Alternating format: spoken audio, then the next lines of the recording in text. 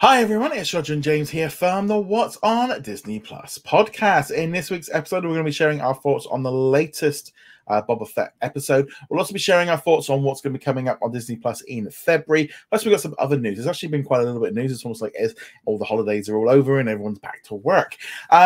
So this week, before we go into any of the news and all the bits and pieces, we'll do a quick bit of housekeeping. If you haven't already done so, make sure you do subscribe, either on the audio platforms like Spotify, Apple, etc., or here on YouTube.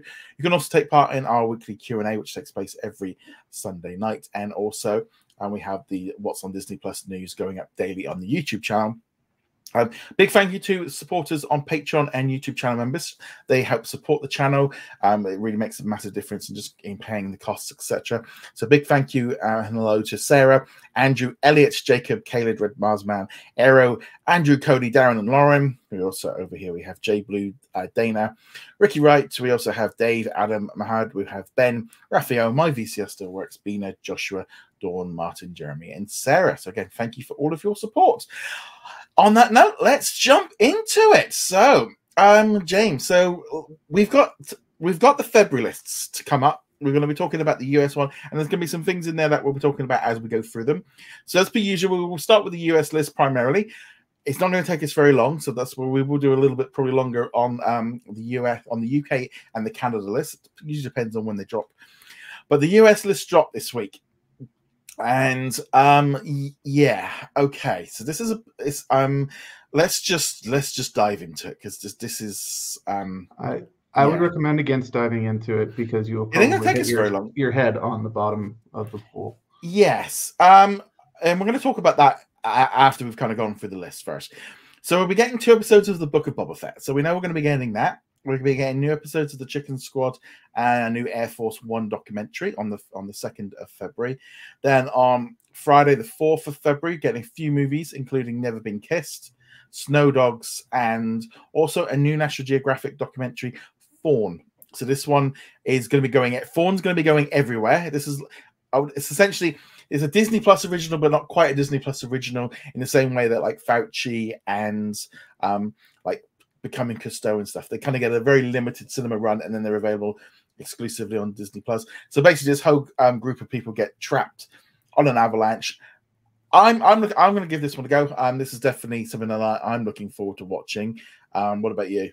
It looks pretty heavy in terms of the content because they are people who are lost, and I'm pretty sure there's quite a bit of loss involved in this one, but it still should be an interesting one, and I think it's a story that a lot of people don't know.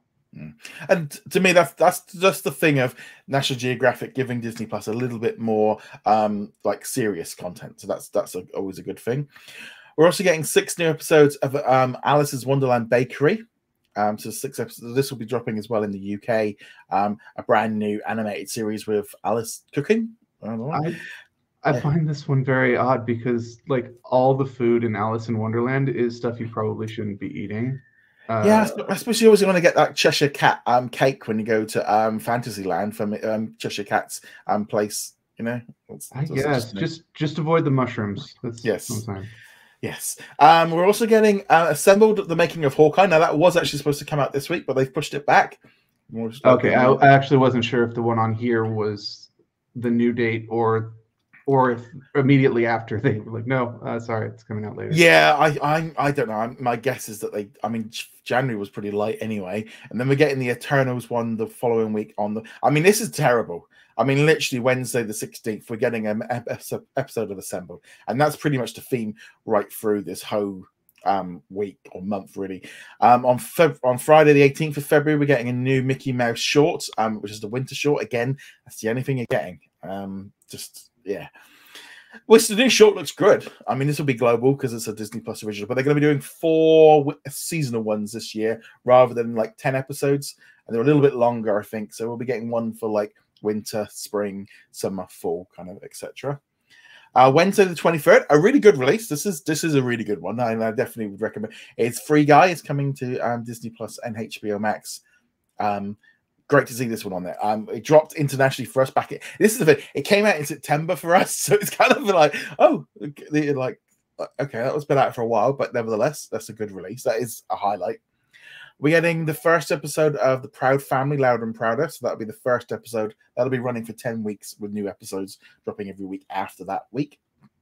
And then on Friday the 25th in the US and in Canada, you're getting the Marvel Superheroes Frostbite. Now, you don't know how many edits that took me to make that video. I really need to put my teeth in. And that, unless there's some extra stuff, is it for the US. I mean, as a US subscriber, what did you think of this?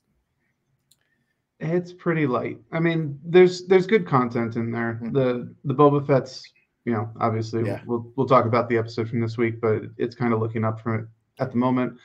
The actual content itself is pretty good. That National Geographic's looking forward to it. Assembled would normally not be the highlight of the week, but it is decent enough content that I'm like, okay, cool. I'll probably watch Free Guy again. But then, like, all right, what else do we have? Nothing. Yeah, it's very, very lean. And I mean, January's was pretty lean, and this one dropped in, and it's like, I mean, there's nothing like remotely Valentine's Day related. There's nothing with, I guess Never Been Kissed might be. Yeah, but I mean, that's been the closest you get to Valentine's Day. Yeah, it's been kind of like bouncing on and off. You've also got like Black History Month as well. No kind of content for that. But just as a whole, I mean, we've got. It was one of those things that list came in and went like, oh, this is not a good list. This is one of the weakest ones we've had, and there's no point in sugarcoating it, and there's no point in fluffing up. Yes, there's some good content there. Thorn, Free Guy, Boba Fett, Assembled, good stuff. But it's literally like one thing a day is getting a little bit light.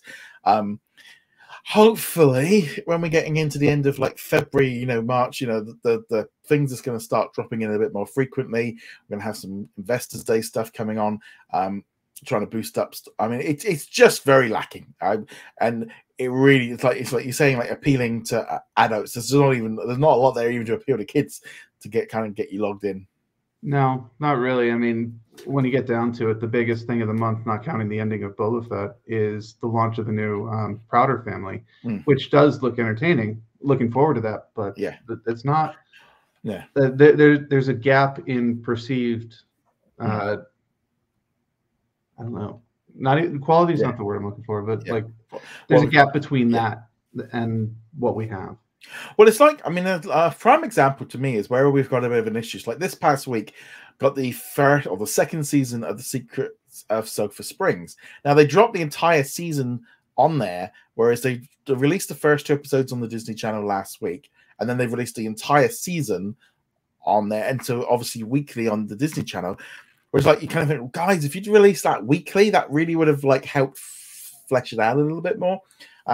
Same with all these batch drops of like, maybe if you can get into like weekly releases, it might help boost up the it might look a bit more. I mean, it's not technically much more there, but that would have been one thing I would have looked at for one of the reasons of problems with batch drops is that it can have that effect.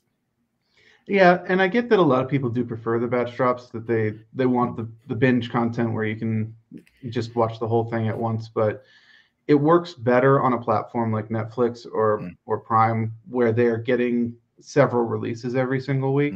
Now, you might not always be getting something on par with, the Queen's Gambit or something like that. But I'm going to say Afterlife has been. I watched season 3 this week on Netflix. That's an amazing series. Netflix has been knocking it out of the park lately with their series, no question about that. But they also have the quantity to go along with the quality. And while the Disney shows in general, particularly the headliners like Boba Fett and Hawkeye, have the quality, the quantity, especially the last couple months, has been very noticeably not lacking. I was going to say like that Alice at Wonderland Bakery show. If they dropped that weekly, that would have had 60. They could have had 6 weeks of like a weekly drop. They're just trying to find the right release schedule, and it's very noticeable. I'm going to shift over to Canada now, just to kind of go through a few little highlights. So I'm not going to bring up the ones that we've already we've talked about. But there's a few different things that I want to bring up. So first off, and this is not just for Canada, it's for the UK, right around the whole world, Australia. We're getting Pam and Tommy. We're getting the very first 3 episodes of that. And then there'll be weekly drops of Pam and Tommy right through. I'll be talking about that on next week's show.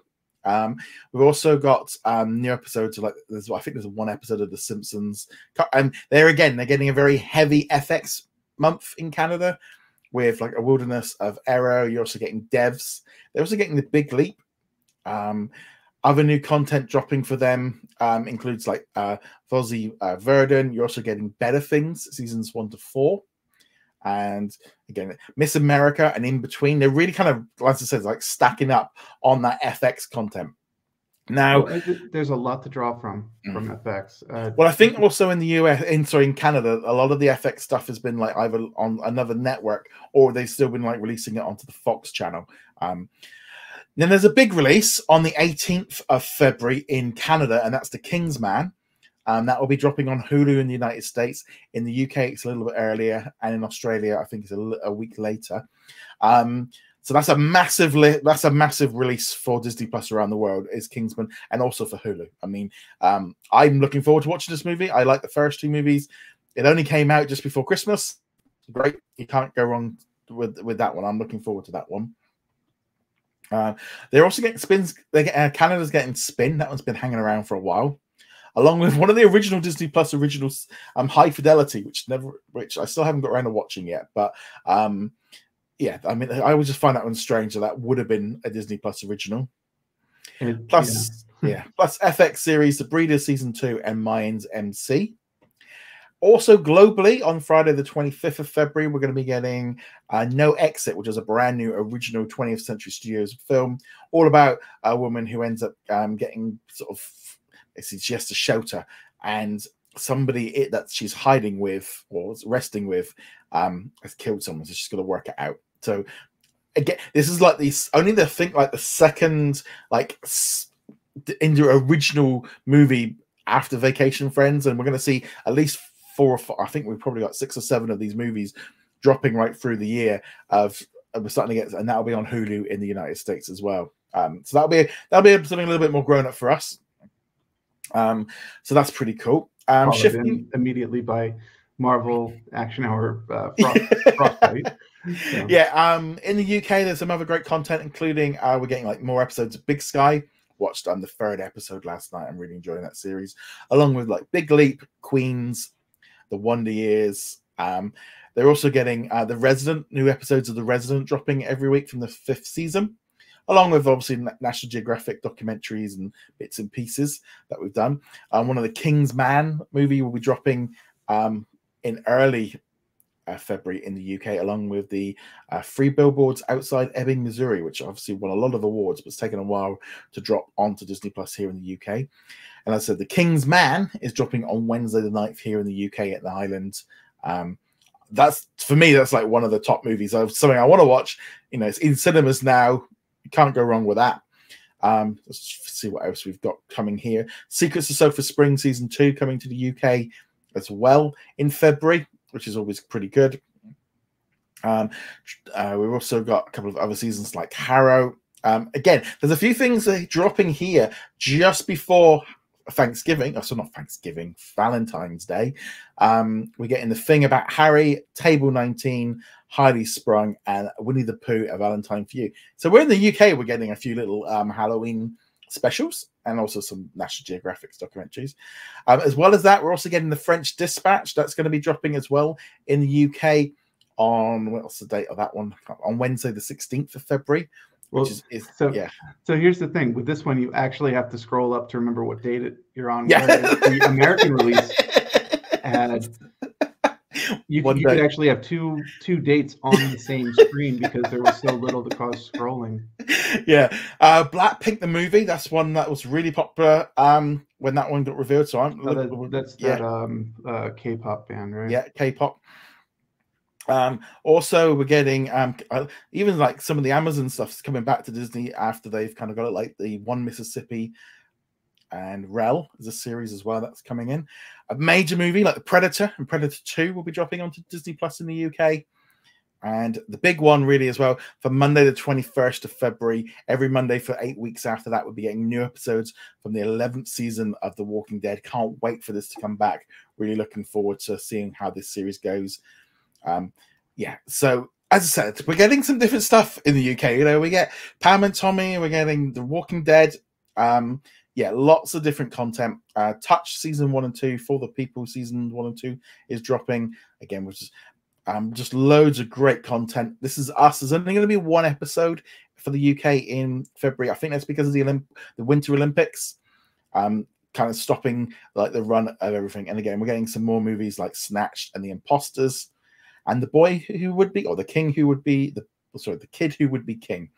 Just a massive amount of content dropping in on Disney Plus, and I think it really does kind of showcase what Disney can do. You know, when it gets completely unleashed and can do everything, you know, all that extra content really makes a big difference to me in terms of, you know, and I'm going to bring this up. I just showed this to James just before, and we went like, this is an advert that's currently running here in the UK, and that one of someone sent me here, where it's literally got a poster on one side. It says The Book of Boba Fett now streaming with the tag Stories You'd Expect, plus then a picture of The Walking Dead with stories that you wouldn't. So it's a very kind of interesting campaign going on here now in the UK, where they're, you know, notice no more mention there of Star.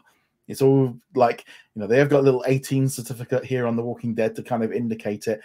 But, you know, they are changing how they're doing stuff over here. You know, this is all becoming part of this strategy of just offering so much more. That's why we've been talking about, you know, Star and stuff over this last year. But it's, as we're going into year 2 of Star, the campaigning and everything is changing a lot. It's a completely different market for them than it is in the States. And I don't know, we will continue to see what happens. They are kind of hamstrung with the whole Hulu thing. Yeah. I don't know. Yeah. It is worth pointing out when you're going over the February list there, you were highlighting a lot of back catalog items that came out are coming out in the UK, but that was also because you were kind of skipping over a lot of the weekly releases. So for people who weren't visiting the page, you might go, oh yeah, there's a lot of content, but this is stuff that came out on FX years ago. These are movies from years and years ago. It's because the weekly content we didn't bother to talk about because they are weekly and it's just kind of expected. So we're getting a lot of National Geographic content, dropping some of the classic stuff. For some reason here in the UK, we're not getting all the National Geographic content like as recent as America is. So there's a bit of a delay with that one. But also there was a few more streaming contracts like here in the UK, like Canada, like when Star launched last year, like Australia and Canada launched with like twice as much stuff as the UK did. So they had like a just straight away a head start. So the UK's been releasing more weekly, but it's been catching up, and I think it's overtaken Canada and Australia. But they had a much more to catch up on with. And Canada's really been like backfilling on the FX stuff, which wasn't on there, and they've been having issues with the 20th century content. They've been not getting the new stuff. Like they announced all the Kingsman stuff, but they didn't announce when it was coming to Canada. So it's like, you know, they actually started doing this a little bit more, where they're putting out these announcements about, I think they did it for How I Met Your Father. So How I Met Your Father, which is coming in March, first of all on Disney Plus internationally, and No Exit, and also Kingsman, where they're now actually putting these announcements like, this is coming to Hulu in the US, Star Plus in Latin America, and Disney Plus. So, you know, they're even starting to put these announcements out of kind of realizing, look, we need a global release schedule for this stuff. And, you know, they're in, which is great. It's exactly what we need. We need the same day everywhere. It's just very confusing with these 3 or 4 different streaming services. But generally on a whole, you know, thing is, it's definitely all ramping up much more, and we're going to get into that whole thing in a minute. But so, what kind of stood out really from your point? Because obviously, you're getting a few things dropping onto Hulu that you're going to watch as well. But what are you looking forward to in February? Well, I'm looking forward to the Kingsman. I might as well just jump straight into Hulu stuff because there's nothing else. Did not see it in theaters, so I'll be going into this blind. But I've never found the Kingsman stories to be particularly interesting. The action in them has been great. They put a lot of effort into their cinematography, choreography. Yeah. And that's what I'm looking forward to this. It should be a lot of fun. Plus, they've got some good actors and actresses involved with it. So very much looking forward to that.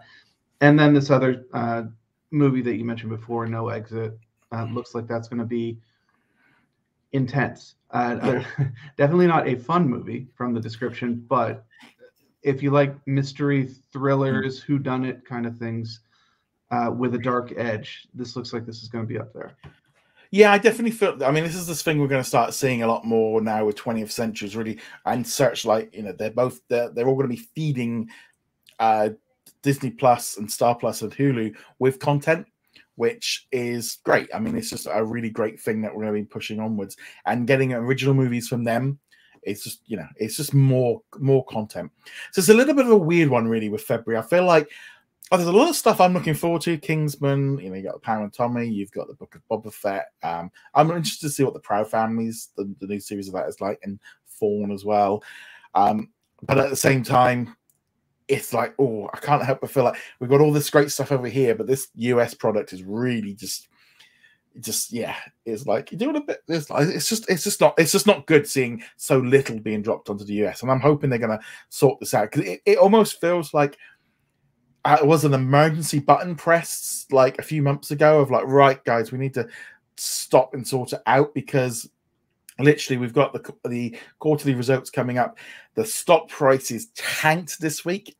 I think the stocks of all the streaming companies and all the media companies plummeted when Netflix put out, look, we've got 8 million more subscribers, and the Wall Street was like, was that all? And I'm like, well, that's a really good month or a really good quarter. And like, or maybe you can't go up as high as we thought. And then they all started panic selling all the media. And it's like, well, it's long term, you know. And also, it's a bit like, well, we have kind of come out of the pandemic where people have been going back to work, going back to school, coming out, you know, and people have been unsubscribing to stuff. You know, there is other issues going on.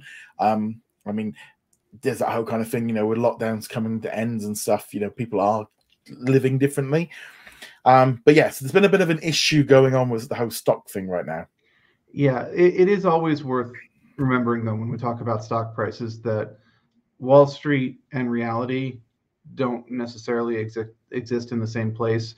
Because you're talking about Netflix, and you mentioned this, yeah. But they were still profitable, they were still increasing, they're still producing a lot of content. They've got a lot of awards that they're nominated for. Disney Plus also has a lot of awards they're nominated for, but Wall Street has these expectations. Well, you grew this much that quarter, we expect you to grow more this quarter. It's like, that's not how reality works. But Wall Street, you know, they have their own expectations, and if you don't miss those expectations, arbitrary or otherwise, the stock just nosedives. And we saw that not just in the tech industry, well, not just within the streaming industry. There were a lot of stocks this past week. Well, I know. Sony's tanked. I know Sony's tanked, but that was, I think, mainly because of Microsoft's acquisition of Activision, which definitely kind of. But again, that's all down to this whole thing of Xbox Game Pass and that feeling of a subscription service going to hit the competition, and there's just, I think. And I also feel like the last 2 years during the pandemic, it was a little bit along the lines of, look, these are like extraordinary times. It has speeded up cord cutting and how many people subscribe to stuff, but there is always a limit. And I feel like, you know, this like push, and it's why, I mean, I think I've read quite a few articles and stuff about, you know, like them saying like most people might only subscribe to 3 or 5 streaming services. That's and you've got to and it's like, it is a lot, but at the same time, who are those 5 going to be, or those 3 or 5? I mean, I know for myself, I was thinking, well, I've got Sky, and I've got Disney, and I've got Netflix, and I've got Amazon, and I've got the WWE, and I've got, and I was like, well, yeah, that would get me to 5, and then I got Xbox Game Pass and Spotify, you know, and it does all add up. I mean, it's that kind of thing of how many can you subscribe to, and it is an issue, and it is kind of funny because, you know, one of the main reasons for cord cutting back in the day, so we're not even pandemic, but like when streaming was really just starting, was simply all of my content is in one location, or it's in 2 locations. It's on Netflix and it's on Amazon Prime, and that's all I need. I no longer need the 300 channel cable package. I can just do Netflix. But now streaming is fragmented, and that big advantage has gone, and your monthly bill, if you're subscribed to 5 of them, now looks the same as it did as your old TV package. So what are you really gaining other than being able to pick your content rather than being kind of bound to whatever the broadcast schedule is. Well, I mean, I generally like. I mean, I like looking at like my Sky bill, and I'm kind of looking at it and go, right, okay. Well, I'm kind of getting Peacock / HBO mixed in, and I'm getting live TV and all the rest of it. So I'm getting that. It's like how much, and I will often say, I don't feel like I'm watching enough of the content on there. How much that costs me. And it's like it's more of a legacy thing. I like having the satellite television and the live TV and all the rest of it. But it's like, okay, I mean, I also have to subscribe to the BBC. It's kind of a legal requirement that I have to do. So that costs me like $180 a year. Do I feel like I get my values out of it? Yes. But Amazon, I'll be honest, at the video section, there is literally, I think I watched the Top Gear guys for Christmas special. And if it wasn't for the delivery, I use it primarily because it's like, as long as I get 2 things a month from Amazon, it's kind of it's cheaper than postage.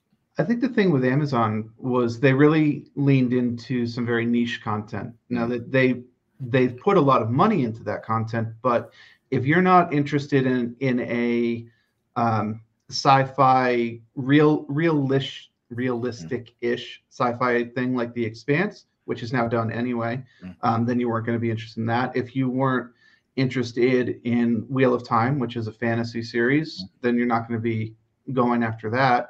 I know they did just drop the promo trailer teaser for the Lord of the Rings series that they're working on. As far as I can tell, it's been fairly divisive, but they have that. But what else do they have? They're in a very similar situation to Disney Plus, but they also have the benefit of having their video market. So in addition to whatever Prime offers, you can also go, okay, I need to rent a movie for this weekend. Oh, this one's $3.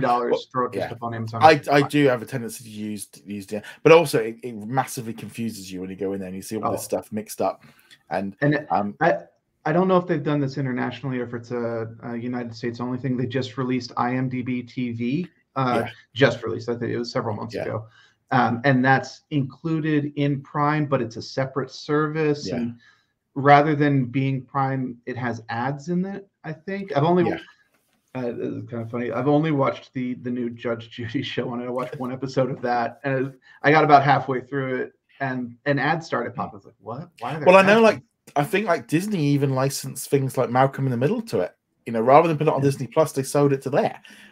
Really weird decisions. Now, I think we are going to get to that point of how many are you going to subscribe to, and that's why I ultimately do feel like Disney in the US is going to have to do something with the platform, because the bundle isn't going to cut it long term. Because especially with months like January and February, people are going to start going, "There's not enough on there. There's not enough on there for parents to do it." And this is why. Yeah. Oh, go ahead. Sorry. No, you carry on, because we're kind of shifting onto a different topic. This is why I think we will increasingly see people rotating services. I've mentioned this in the past, and I'm hardly the first person to mention this at all, but you will see people go, I'll keep one service permanently, and that'll probably be Netflix, let's be honest. And then I will bounce between Disney Plus and Paramount and HBO Max and do it every 4 or 5 months, and I'll just watch all the content that came out in those months since I was last subscribed to it. And then once I'm done with that, go over to HBO Max and watch their content, and then so on and so forth. I think we'll see more and more people doing that. And this is one of the major reasons why Star has made such an impact on Disney Plus, because even Bob Chapek has said on multiple occasions, it's reduced the churn for Disney Plus, because people aren't quite in that same motion where you're kind of thinking, oh, there's nothing on there. Like now, going into February, it's not like, oh, it's only the Book of Boba Fett. Now I've got 5 or 6 shows and a couple of movies. I know in our Facebook group, the amount of people that have, when they'll cut, it's that kind of weird thing. We've got a bit of, there's always this constant thread of some Americans not wanting the content from Star because they want to keep it as a kids friendly service. And the amount of international folks coming in kind of going, look, guys, this is great. I watch so much more of it. There's so much more content. There's so many shows to watch. The concept of getting rid of it is not even a thing so much anymore now, because it's like, oh no, there's loads of stuff on there. I mean, this morning, I was watching season 7 of Blackish, and just had that on in the background, and we'll move on to something else. And we watch Big Sky, and we've been watching other. I watch Disney Plus daily, and it's not just because of obviously doing the podcast and all the rest of it. But there's stuff on there. There's something original on there every single week to keep people engaged. I can't say the same for Netflix, and Amazon would be. I think if it wasn't for the shipping, I don't think I'd subscribe other than maybe for the Lord of the Rings. But I'd be going into that going, it's not going to be as good as the movie. It's not going to be as good as the movie, and that'll always be hanging over it. Not to go too far into it, I'm glad that they used practical effects in the trailer. That was a nice touch. That's a good sign because the original Lord of the Rings trilogy had a lot of practical effects. It looks great. The Hobbit had a lot of special effects, and it looks awful. So good on that. But at the same time, I'm definitely in that camp of people who's like, I can't hear this voice as anything but Cate Blanchett. I don't like who this new person is. I don't even know who the new person is. They're not Cate Blanchett. So I don't like them. And also, I can't get it out of my head. And I also, how many people are probably like me, where the Lord of the Rings movies were your way into this franchise. I'd never read the books, so like my entire knowledge is based on those movies. So therefore, that is the story. There's not anything else to base it on. So yeah, nevertheless, it's gonna be a bit like, I think it'd be like when Harry Potter gets redone. It's just not gonna be. It's not gonna get. And I say, well, it will be done at some point. We all know it will be at some point. And we will cry when it happens too, because it's like, no, the originals are so good. Leave it alone. But it's Hollywood. We know it's going to happen at some point. Right. They've also got as I said, we got some big stuff going on right now in Disney in terms of corporate synergy and the things going on. As Bob Iger's gone now, Chapek's in charge. Things are changing. So this past week they announced that some more reshuffling of its international division, which now means that we've got Rebecca Campbell is now the chairman of international content and operations. So she is going to be, this is a whole new division, group that's going to be creating content.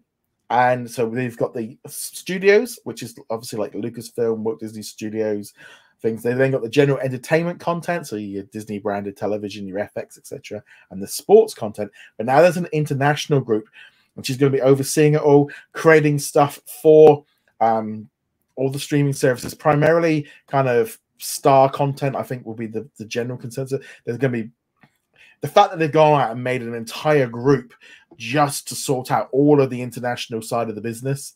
It feels a bit like they've got, right, we've got all these people over here in America. We all need this, right? We're going to make an entire group just for the rest of the world, except for the US. And that's kind of like, because we're like, we need to make more content. We've got all of India making content. We've got Asia making content, Latin America. We need to sort all of this out and get it all sorted. So that's a massive restructuring. Yeah. And I mean, this is only what we see. Whenever there's a restructuring, there's always little bits and pieces, teams changing ownership, getting broken up and merged into other teams and things like that. So this is just the parts we know about. And it's already huge scale. I mean, this is what Rebecca Campbell says. She said, great content is what drives the success of our streaming services. And I'm thrilled to have the opportunity to work even more closely with our talented creators in our international markets who are producing new stories with local relevance to delight our audiences around the globe. Again, this is the Netflix. This is what Netflix have been doing. And now they've literally just gone and said, we're making an entire section, and she's going to be overseeing the company's teams in Asia Pacific, Europe, the Middle East, Africa, India, and Latin America. And she'll be then managing like the traditional linear channels, along with regional streaming, local ad sales, local distribution. I mean, it's a big coup for her. And being in the international department, it's like, there's some issues that they need to sort out with like global releases and all the rest of it. But streamlining it is going to make is making everything better. We're seeing it with how Disney Plus is improving internationally, and they've still got a lot of markets to grow in. I think they want to have Disney Plus in like 160 countries in the next 2 years. And I think it's at about 65 or 70 at the minute. So still got like a good probably 100 countries to launch in. They're going all in. They were creating over 340 titles currently in development and production internationally, which I didn't think, well, if 160 countries, there's only 2 each. Not a lot. It's like, I might have to rev it up a little bit. I think the interesting part for for me is that she's going to be doing both the streaming and the linear content. I don't think this is the first time that this has been the setup that Disney has used, but it's something that they haven't emphasized very much. Yeah, it's kind of funny. They've been really, I've noticed it a lot in the press releases. Like, for example, this week they announced that they're making a Big City Greens movie. And in the press release, it's coming to the Disney Channel and Disney Plus. That was literally the headline, and it's going to be returning for a 4th season of the show. So, but they're literally now, like, even the Disney branded television, they've been reorganizing, you know, and now even in there, they're now going, look, it's all being fed through.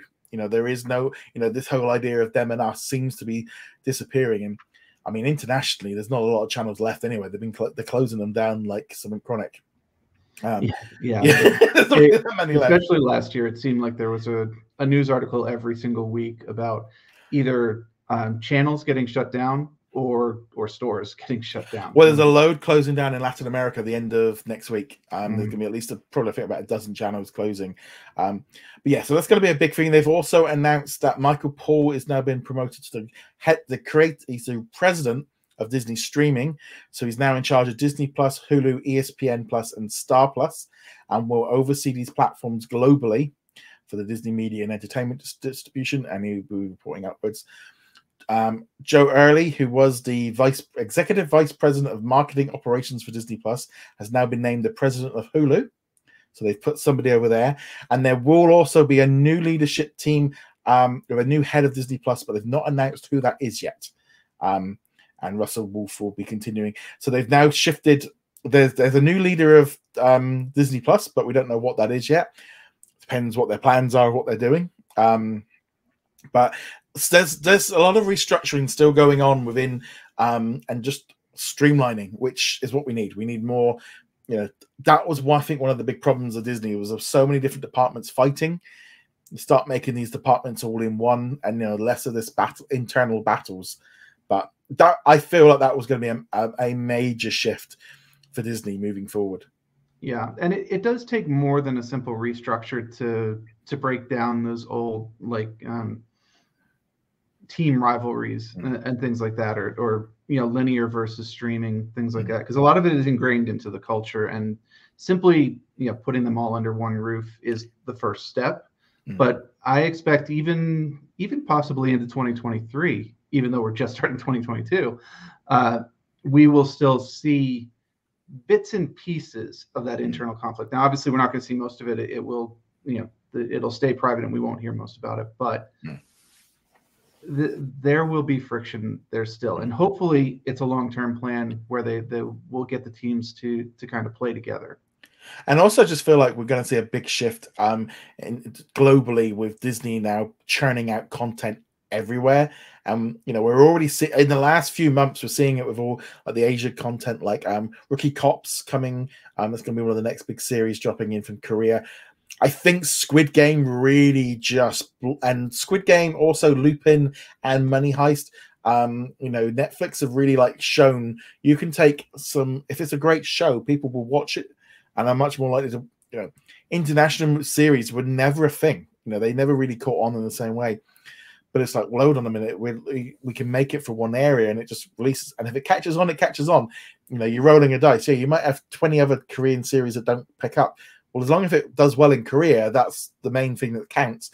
And if it goes global, and we're just seeing more of this content just dropping in. And I think, if they can sort out what they're doing in India as well with Hotstar and getting that content, and they're dropping it onto Hulu in the US, but I think we'll start seeing more of that dropping onto Disney Plus internationally at some point in the future.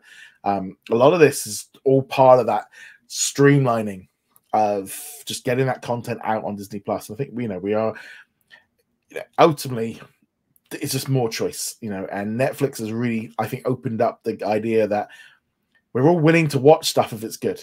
If it's not very good, we just won't bother. But that won't impact on the local market, and also the local market needs content as well.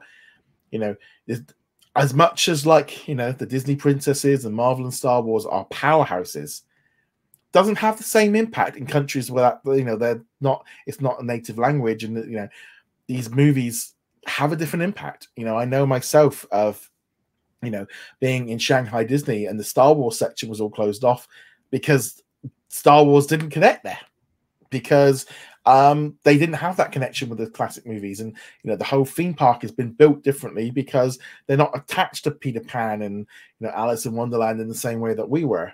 And in France, they've had to make differences because every market is different, and there is stuff that brings us together, but there's also little differences, and they've got to get it right. Just putting Disney Plus, I mean, we saw it like in Iceland, where they put it in there, and they're like, the Iceland people are going, excuse me, you are actually going to put it in our language for us to subscribe. So, and those people are, oh yeah, we do need to do that. It's like, well, what were you thinking trying to launch a streaming service with not enough content in the language you're launching it in? Well, we can get very centric to our own regions. This is a problem all over the world, but we'll talk specifically America in this case. You tend to get into a mindset that everywhere in the world is exactly like the place where you grew up. So Americans, we tend to be like, yeah, everywhere loves Star Wars. Everywhere loves, and it's like, no, they have different traditions, but this is exactly why I love having the regional content from those regions coming to us, and why I've been bringing that point up so often, even before like Squid Games blew up, is that different perspective, that different way of storytelling that every region has really changes the way you watch stuff. And even if the story itself is something that you're very familiar with, because no matter what region you're in, there's story archetypes and they all kind of follow it, but they tell it in different ways, and they tell it with different traditions behind them. And we need more of that, especially because before streaming, you didn't get exposed to foreign content at all because it was a big cost to localize. It was a big cost to get it onto the television stations. And then nobody would watch it, and you would end up at like 2:00 in the morning on the local access channel. And no one's going to be watching that except for, some college kids who aren't really paying attention anyway. Yeah, that was me like recording like all my like Japanese manga and anime stuff that used to be on at like, I mean, it's funny now. Like, everyone goes, "Oh, it's like mainstream." It's like it wasn't mainstream when I was a teen. It was all on at 1 or 2 o'clock in the morning on Channel 4, and you used to have to record it because it wasn't. You weren't going to see it you wouldn't find it at 4 o'clock in the afternoon. And especially those early ones from the 80s and 90s, you weren't even necessarily getting what they were originally broadcast. I forget what the name of the series was. A Japanese series that got brought over here. It was one of the transforms into jet planes and fight aliens kind of thing. And then they also tossed in like a singing element to it. But if you go to Japan, there are 3 different completely unrelated series that we mashed into a single one. And so like the experience is completely different. And that's one of the more extreme examples. But even on Adult Swim here, that's where most people got introduced to these, like Gundam Wing and Naruto and things like that. It's a very different experience from what you would get in Japan, but it was still a different story. It was very different storytelling. Other than the Transformers, we didn't have big robot action stuff. We didn't have this ninja stuff. I have now exhausted my memory of 1990s anime, but it was very different from what we were used to watching growing up with the 80s and 90s cartoons that were made for American audiences. Well, I will hop back to, there was, when I was at high school, a tape of Hard Boiled went around the class, and it was a martial arts film with John Woo, and it had the most deaths in any movie. And it was, I think it was like it's Hong Kong movie. I think it was Hong Kong, and it was subtitled. It went around the entire class as we all borrowed it, and that kind of thing. And I'm thinking like, that was our access to it. Was this, one person had found out about a movie like that, and it went around, and it shows you the power of that, how it went around. We were all liking martial art movies, and it got me into then martial art movies. But that was, again, it was hard to get hold of, and it was niche. And now you can just turn on your TV and watch it any given way, and it's great. And this is streaming. If you really like that Chinese cinema, there are ways of getting that Chinese cinema in completely legal and open ways. Netflix is probably going to be the best bet, but there are other ones as well. If you want to watch anime, I think there's at least 2 streaming platforms dedicated entirely. Crunchyroll is the main one. That sounds Funimation. Yeah, Crunchyroll. Those sound familiar. But you've got those. If you want French content, there are places you can get French content. British content, you got BritBox. Yeah, it's all available, and people are starting to realize that it's also good content. Squid Games really opened the door for that. Now, a lot of the stuff that is getting licensed now will not be as good as Squid Games, because we're now going for quantity rather than like picking the absolute cream of the crop from these countries. But people will find little bits and pieces in them. And I mentioned this previously. My mom has been ripping through the Korean content on Netflix for like the past 6 or 7 months now. I don't think she's even watched Squid Game. She just wanted the period romance pieces and the historical stuff, and she's loving it. Yeah, it's good. It's just nice. It's just nice to have some choice, and I think we're going to see just a massive expansion of this kind of content. Because I know on Disney Plus in Japan they've been licensing like Anime 7 Chronic, and there's so many people who just like going, give us what they've got. Disney Plus in Japan's got some great anime. It's just a lot of great content. Last thing in the news before we get into Boba Fett, we also this week we had the first trailer for Moon Knight. So this one dropped late Monday night for me. Why release it during an NFL football game globally? I know what it gets a good core audience in the US, but while the rest of the world is asleep.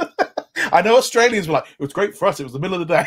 Yeah, it is the tricky part of being an international company, because a trailer is not something you can do a rolling release on, right? You can kind of get away with it with content where you can get Boba Fett launches in Europe at this time, it launches in America at that time, it launches in Australia at that time. Yeah. But a trailer is a trailer. It's going to come in, and there will always be one part of the world where it's like, it's dropping at 2:00 in the morning. I'm not getting up for that. I think as well, it wasn't so much as that. I mean, I feel like whenever they do, I mean, it boosts up the NFL or the ESPN games or whatever. But it is that kind of thing where you have just like wiped out like Asia and Europe at that point, which is, it seems a little bit like, I mean, it's just that thing as well of how much international staff are, like you generally like, for example, like I know like when trailers drop, they tend to drop at like 2 to 3 o'clock in the afternoon, my time, which is like 9 o'clock in the morning. It's obviously gets a nice boost with the NFL game, but it's a bit of an odd one. But the trailer itself is definitely a good one. Just one last thought. The NFL, the reason they do it with the NFL is that it hits audiences that normally wouldn't see it. Yeah. And that's why traditionally the Super Bowl has been such a big deal, why NFL games, NBA games, Major League Baseball games, the important ones, the really big ones, end up getting this extra press, because you and I were like, all right, Moon Knight trailer is dropping at this time. I got to make sure that I watch it. People will be watching the football game, and they will be watching it for the football game. Yeah. And it's like, oh my goodness. What is I totally get showing the trailer during the football game. It's just, and during the halftime or it's just like I said, I'm just like holding it on to like 9 o'clock at night. And it is an issue generally. I mean, I know a lot of Americans moan about like the Book of Boba Fett and stuff like dropping at 3 o'clock in the morning. But that shows you why they do it, was because if they do a drop it at 8 o'clock, 6 o'clock in the evening, US time, the servers can't cope with the demand. So it spreads everybody out in the US a little bit. Except Netflix figured that one out years ago. So yeah, well, they do it. It's all the big streamers do it, because it's like they can't have, they do it because Sorry, what I'm saying is Netflix figured out how to drop the content at any time they want without a hit on the servers. Yeah. Granted, they spend a lot of money to do that, but Disney could, if they wanted to, you can track trends, you can track how many people you expect, and you can spin up servers in advance to compensate for it. This is actually one of the things that separates Netflix out from the competition, is their ability to do that. Anyway, that is a complete tangent. The only other thing as well is I do think, like, with the time that they drop it, not only does it not do very good for LA time or America, but in Europe is a little bit tricky because it drops like 8, 9 o'clock in the morning. So you don't get the school drop, and a lot of people have gone to work. So kind of, in some ways, even in Europe time, it doesn't get the full blast either. It's almost like they've picked a time when they're like the servers are at the. They probably, they've probably been monitored. It's like, and the fact they've been doing it for over 2 years now. They've obviously worked out that that's like it's working. because whereas like for me it's like 8 o'clock in the morning, it's like that's not a good time to drop content for from the point of view of a viewer for in the UK either, even though it's a good time because you get to see it straight away.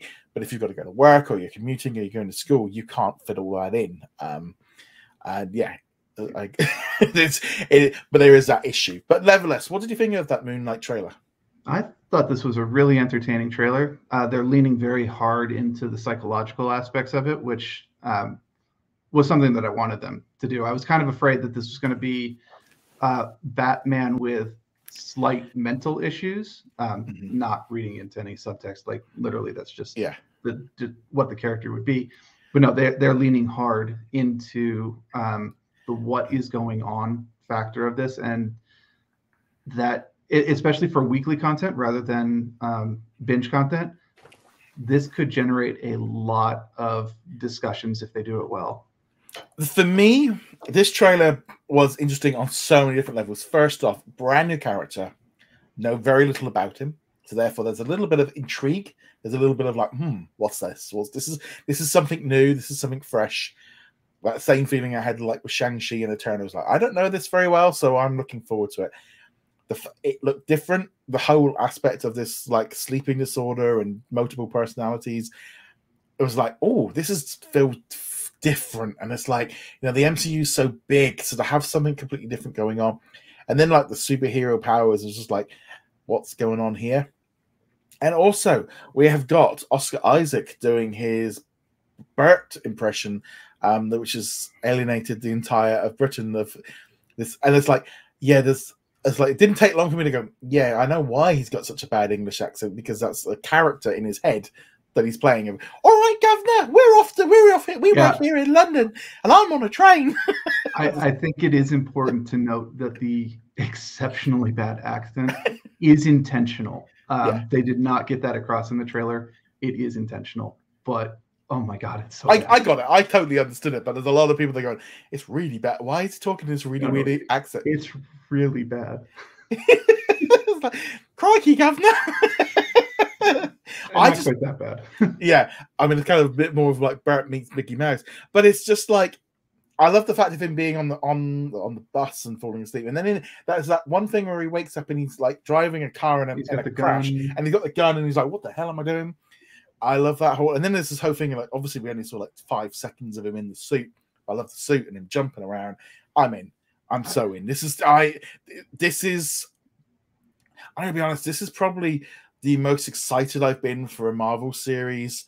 I don't even know about. I think like Loki. I was looking forward to Loki. But this is one of like, it's fun. I'm really looking forward to this one. This one is just, I think out of all the 5 we've seen so far, this one is the one which I think ever since they announced it was like, that looks interesting. I want to know what happens. And I didn't even know anything about it. It was just, I didn't know anything about it. And that was for the fun thing. Now, and I come in with the completely opposite perspective because I've been reading Moon Knight since the 90s. And I've gone back and read the stuff that came out before the 90s. So I'm very familiar with this character. When they first announced it, I was super excited because I've always enjoyed Moon Knight, even when he's in the hands of writers who really don't know what they're doing and should not be dealing with such a delicate character. I generally have found it to be a lot of fun. So yeah, this is great. And even when we're talking about it, I'm going to have a hard time just being like, no, in the comic books, it's like this. And well, apparently, I was reading that apparently they've taken aspects from multiple. Yes. There's not like you can just sit there and say this happened in the comic books. It's like no, they've gone across and brought in different versions from lots of different ones, and in some ways it makes it so fresh because you're not even going to know where it's going. Yes, and that definitely came across in the trailer. There's aspects of Warren Ellis's run, which is one of the iconic modern runs. There's elements from the original take on the character from back in the late 70s, early 80s. The costume design is a mash of several different eras of the character.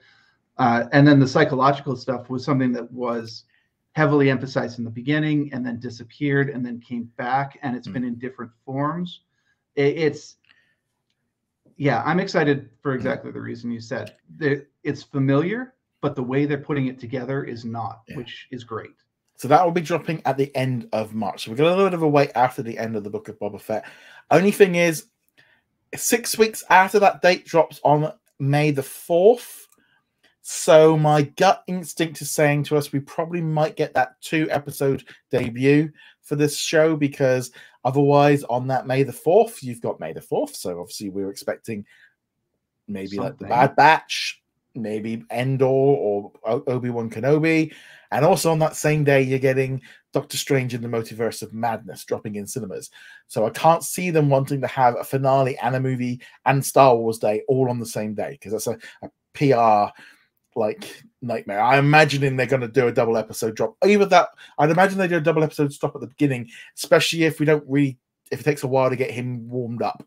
Well, and that's been the trend of both the Marvel and the Star Wars shows, is it normally takes 2 or 3 episodes, depending on episode length, to really get into it. And I think like Boba Fett would have benefited a lot from having the second episode drop the same week as the first, because it took a while for that show to get going. We'll talk about that in a minute. But I think we're pretty much ready to roll on that one. Yeah. Yeah. No. I just echo. I think Moon Knight will probably be a 2-episode one.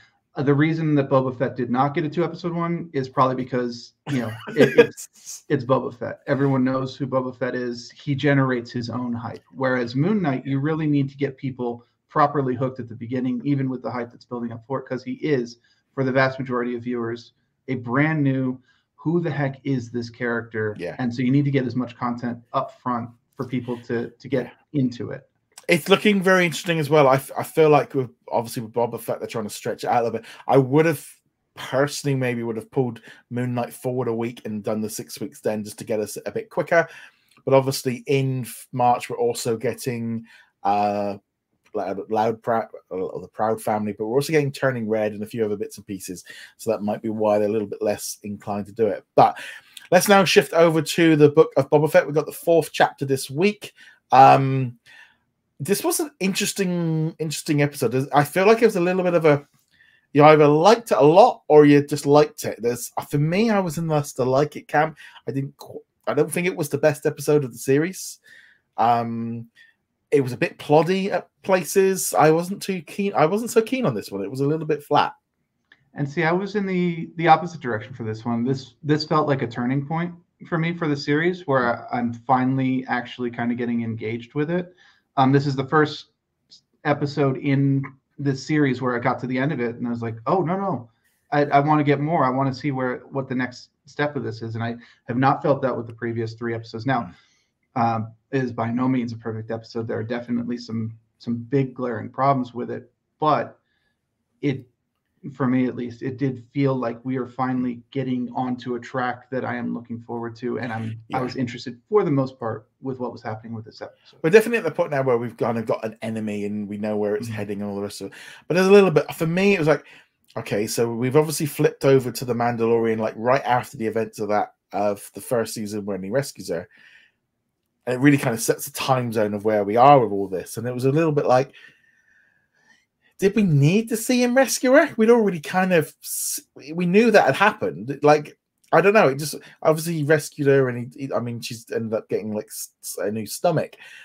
And then like getting his ship out. And it was a bit like, did we need this? He could have just, it didn't feel like a story that needed explaining at all. But the whole series feels a little bit like this at the minute. It was just like, you're really just showing us the basics, which we could have worked out with a script in this, in the scrolling bit at the beginning. Boba Fett saves Fennec and Kinput's stomach, and that would have been it, and then we could have moved on with the rest of the story. I don't know. Just something about it. It just didn't quite capture me, this whole episode. I like the fact of him like hiring the Wookiee. I love the fact he did actually rip the arm off, because obviously that was a throwback to seeing what Chewbacca could do if he chose to. Yeah, and that was kind of a fun scene. I think it dragged a little too long, but she's going to talk him down. He's going to put the guy down, and she'll wipe the debt clean, and then oh no, this is not Chewbacca. This is Chewie without meds to keep him stable. And he's got the money to pay the debt anyway, so he just doesn't care. Black K is not Chewie, and I think that scene really illustrated if you haven't picked it up already. Yeah. But going back to the original point, I agree. We did not need to see him picking up Slave One. We did not need to see him picking Fire up spray. We had what? Fire spray. We can call it. I don't care what the Disney line is on this. Boba Fett's ship. I don't care.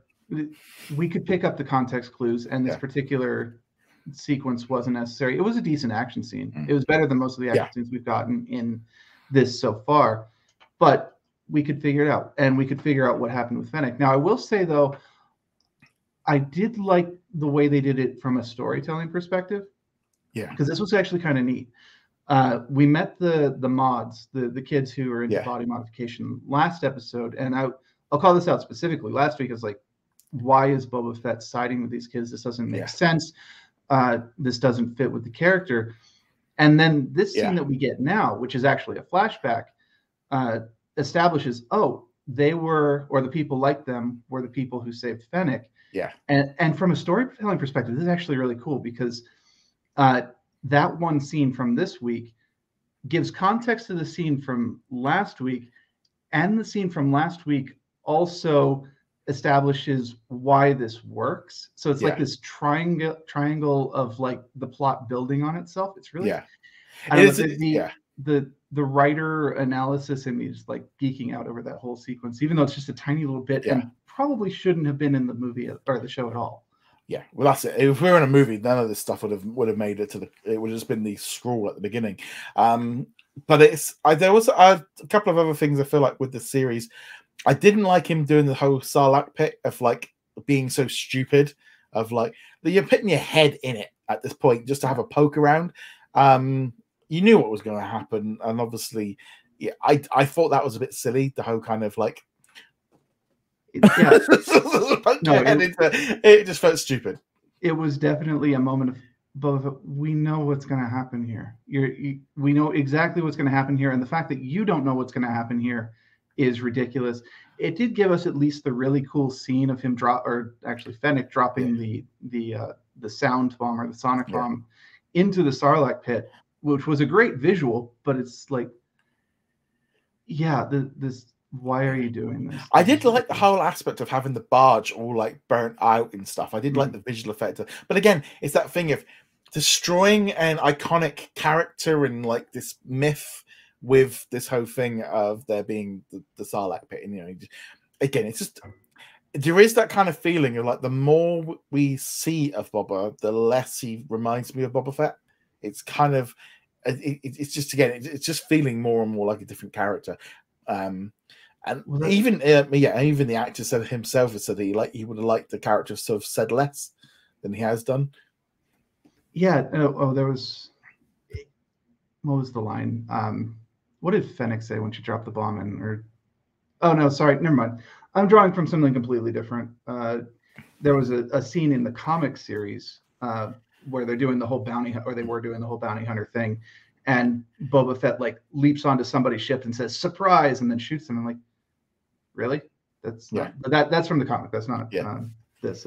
Sorry, I was mixing up my media there. In any event, this has been the problem from the beginning of the Boba Fett series, is that he does not feel like Boba Fett. And now, if we had just gone from that gap from Return of the Jedi to where he was at the beginning of The Mandalorian, I think we could have at least accepted he's been through something that changes him from point A to point B. But even at the beginning of the series, when he first encounters the Tuskens and stuff, like, oh no, he's already at point B just minutes after Return of the Jedi ends. Like, that doesn't make sense at all. The only thing that really gets me, and it's a bit like, I don't know if they hadn't have done all this like the way they've done it with the flashbacks, if they just would have started the series with him in the Sarlacc pit, getting out, going in, being picked up by the Tuskens, then getting his ship back, or rescuing Fennec, getting his ship back, and then becoming like if you took this episode and like completely like rearranged it, would have that made it better in the long run? I've just like had it as one story of him escaping and becoming all the flashbacks. It just feels like, well, why are we doing so many flashbacks when you could have just done this whole story in a different order? Yeah, and it does disrupt the story of the present as well, Yeah. because you're just getting into the action in the present, and then oh no, we're gonna go talk about this again. This is ultimately what ends it up being is there's something missing from the story. There is some missing connector piece that makes it all make sense for why we're here and why we care. Now, I know a lot of people, they're like, it's Boba Fett. I don't need to care because it's Boba Fett. And I'm just happy that we're getting more Boba Fett. And it's like, that's cool. But you still need something that makes you care about this particular story. And at this point, for the most part, we don't. Now, at the end of the episode, in the present, we are starting, at least for me, getting to the point where I'm like, okay, I want to see what happens with the gangs. I want to see this fight coming up with the bad guys. I want to see him consolidate power, or possibly not. There's nothing that says he actually has to like fully win at the end of this. But that story is much more interesting, and they keep pushing it off for these flashbacks, which are significantly less interesting and in many cases completely unnecessary. Well, the thing is now, you see, now we're at a point where they dropped a little subtle drop at least twice in this episode of indication of who's coming into this episode in this series at some point, with a little tone, a little drop of music. I'm like, we need someone, we need to get some help, and literally play the Mandalorian like sound, just like, well, that was a little bit less than subtle. You might as well have just go. Well, a little point hand comes and goes, he's coming.